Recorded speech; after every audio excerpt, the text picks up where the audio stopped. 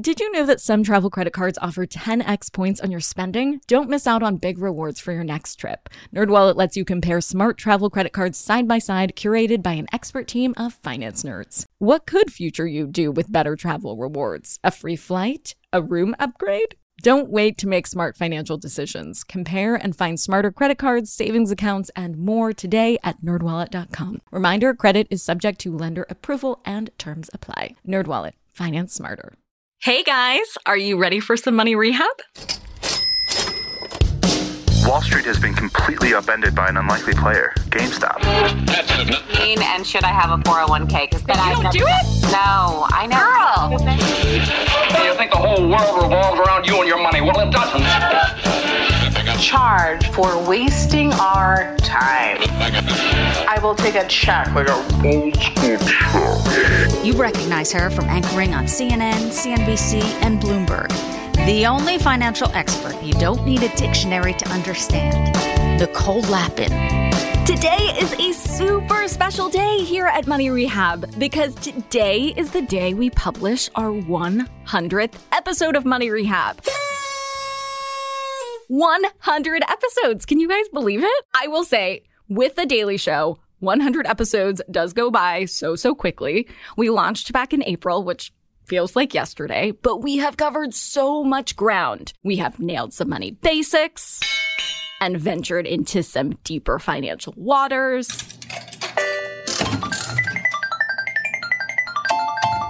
We've heard from inspiring change makers. And we've had interventions with you, our amazing listeners. We're actually going to check in with those listeners at the end of this episode to see how they're doing. But in the meantime, I want to take you for a ride on my thought train. So I've been getting in my feels thinking about the 100 episodes you've listened to so far. And I say you've listened to all 100 episodes because I know you've listened to all 100 episodes. You would never, ever skip a day of Money Rehab, obviously. And so I was thinking about these episodes. Well, you know me. I've always got my mind on my money and my money on my mind. But long story short, I went down some pretty nerdy rabbit holes. You want to come with me? Of course you do.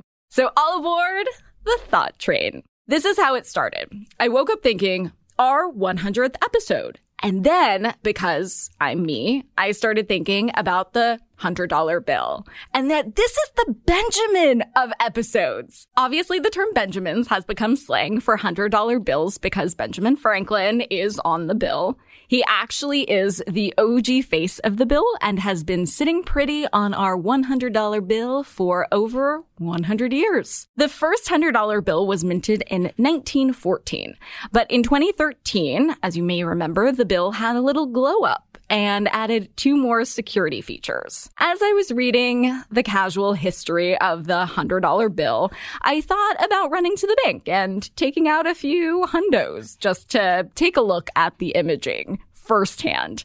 But it wasn't in my spending plan, so I just did a Google image search instead. And you should too if you want to follow along. The first security feature is a blue ribbon that cuts vertically right next to Mr. Franklin's pretty mug. The blue ribbon has a holographic look to it. And the cool feature is that depending on which way you tilt the bill, the ribbon displays bells or the number 100. The second security feature is a fancy bell inside what I'm told is an inkwell. But to me, it just looks like a regular old pot you would see at a gardening supply store. Similar deal as the other security feature. The fun part of this image is that depending on how you tilt the bell moves up and down in the inkwell. You may be thinking, what makes these things security features, Lapin? Last time I checked, if I needed to recover my email password, I need a code sent to my cell phone, not a peekaboo inkwell. Well, these optical illusions are super hard to replicate, which makes it harder to counterfeit and also easier to spot a fake. If you think the front of the bill is cool, like Doja Cat says, wait till you see it from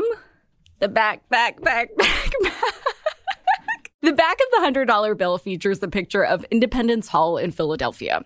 When the bill was created in 1914, the clock pictured in Independence Hall was set at 4:10.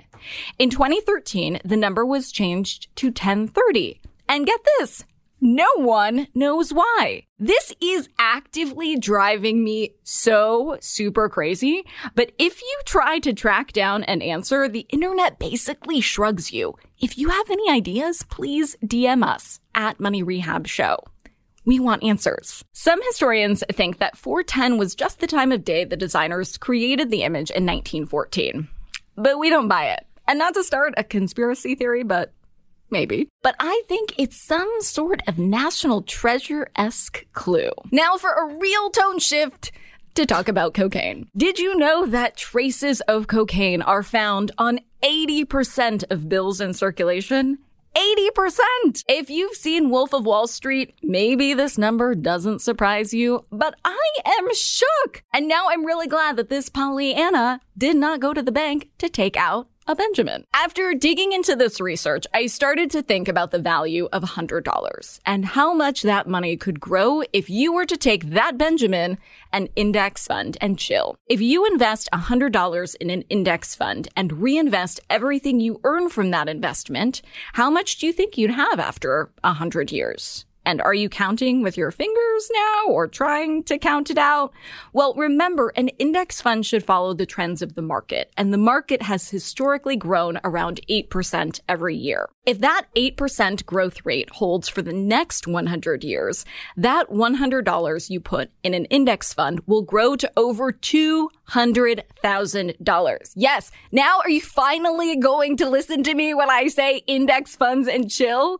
If that doesn't make you want to run to the nearest brokerage and go in on index funds, I don't know what will. Let's get back to the thought train because we are heading to another station. This index fund dream got me thinking about myself in 100 years. 200 grand richer. Maybe living on the moon with Jeff Bezos. And then I started thinking about the world 100 years in the past. 100 years ago, there was no Venmo, no Bitcoin, no online banking, because there was no online anything. The financial landscape looked a lot different back then. We also know that the dollar was valued differently.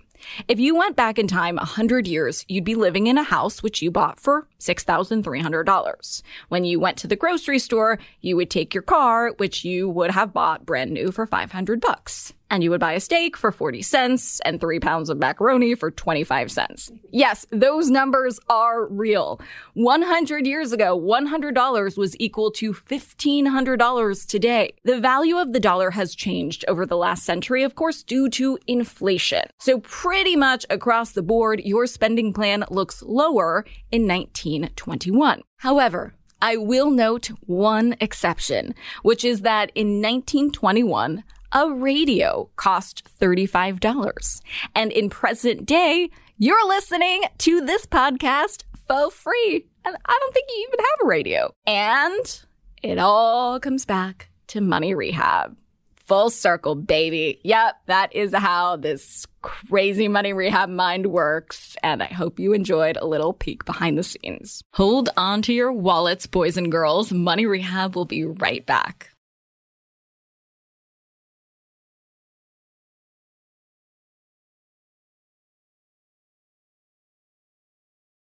Now for some more money rehab. At the top of the episode, I mentioned that we would be hearing from how my guests have been doing post their money rehab intervention.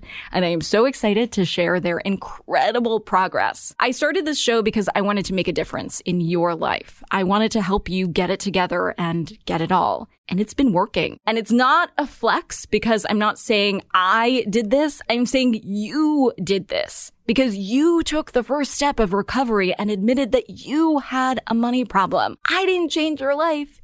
You changed your life. But I'm just here to root you on. Let's see how Angelica is doing. She wanted to know whether she should pay off debt or save for retirement.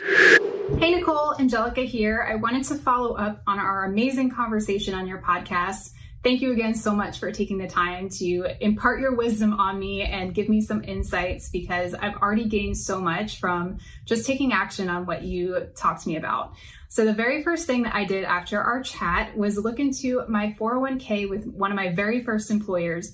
I won't say how long ago, but I had about $5,000 in that 401k, which is awesome.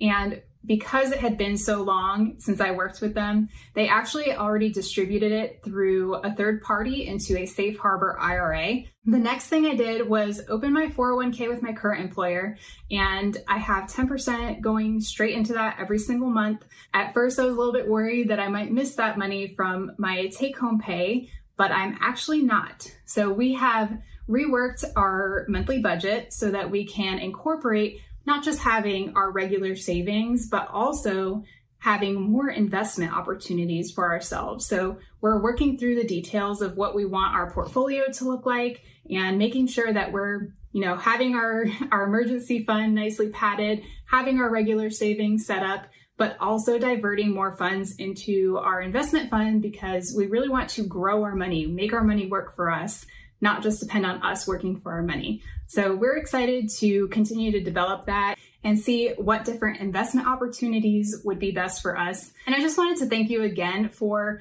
providing so much wisdom and accessible information for people, everyday people like me who did not grow up learning about money and never really thought that they would be interested in it.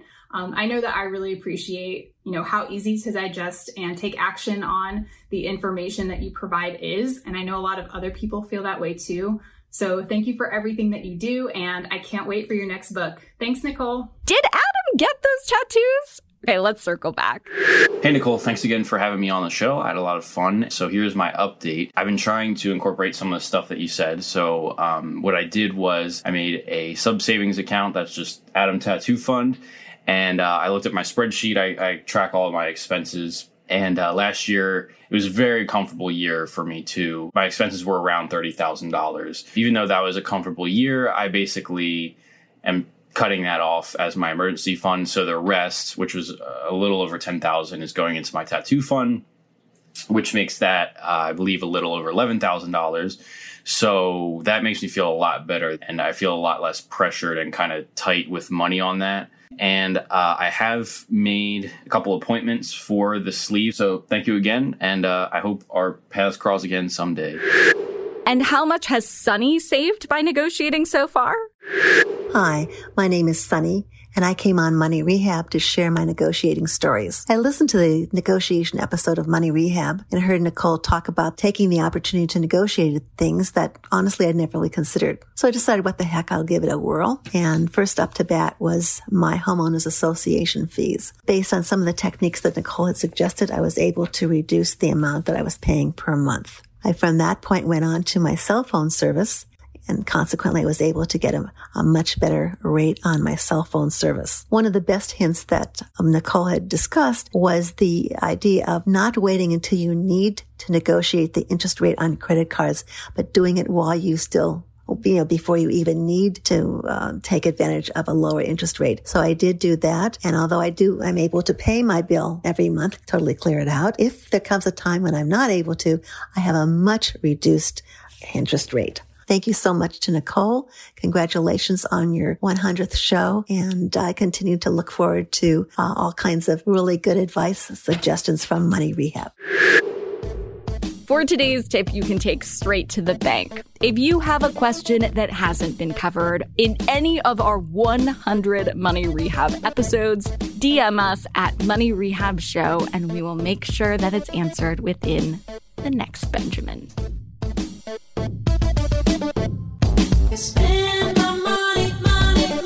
Money Rehab is a production of iHeartMedia. I'm your host, Nicole Lappin. Our producers are Morgan Lavoie and Catherine Law. Money Rehab is edited and engineered by Brandon Dickert with help from Josh Fisher. Executive producers are Mangesh Hattikudur and Will Pearson. Huge thanks to the OG Money Rehab supervising producer, Michelle Lambs, for her pre-production and development work. And as always, thanks to you for finally investing in yourself so that you can get it together and get it all.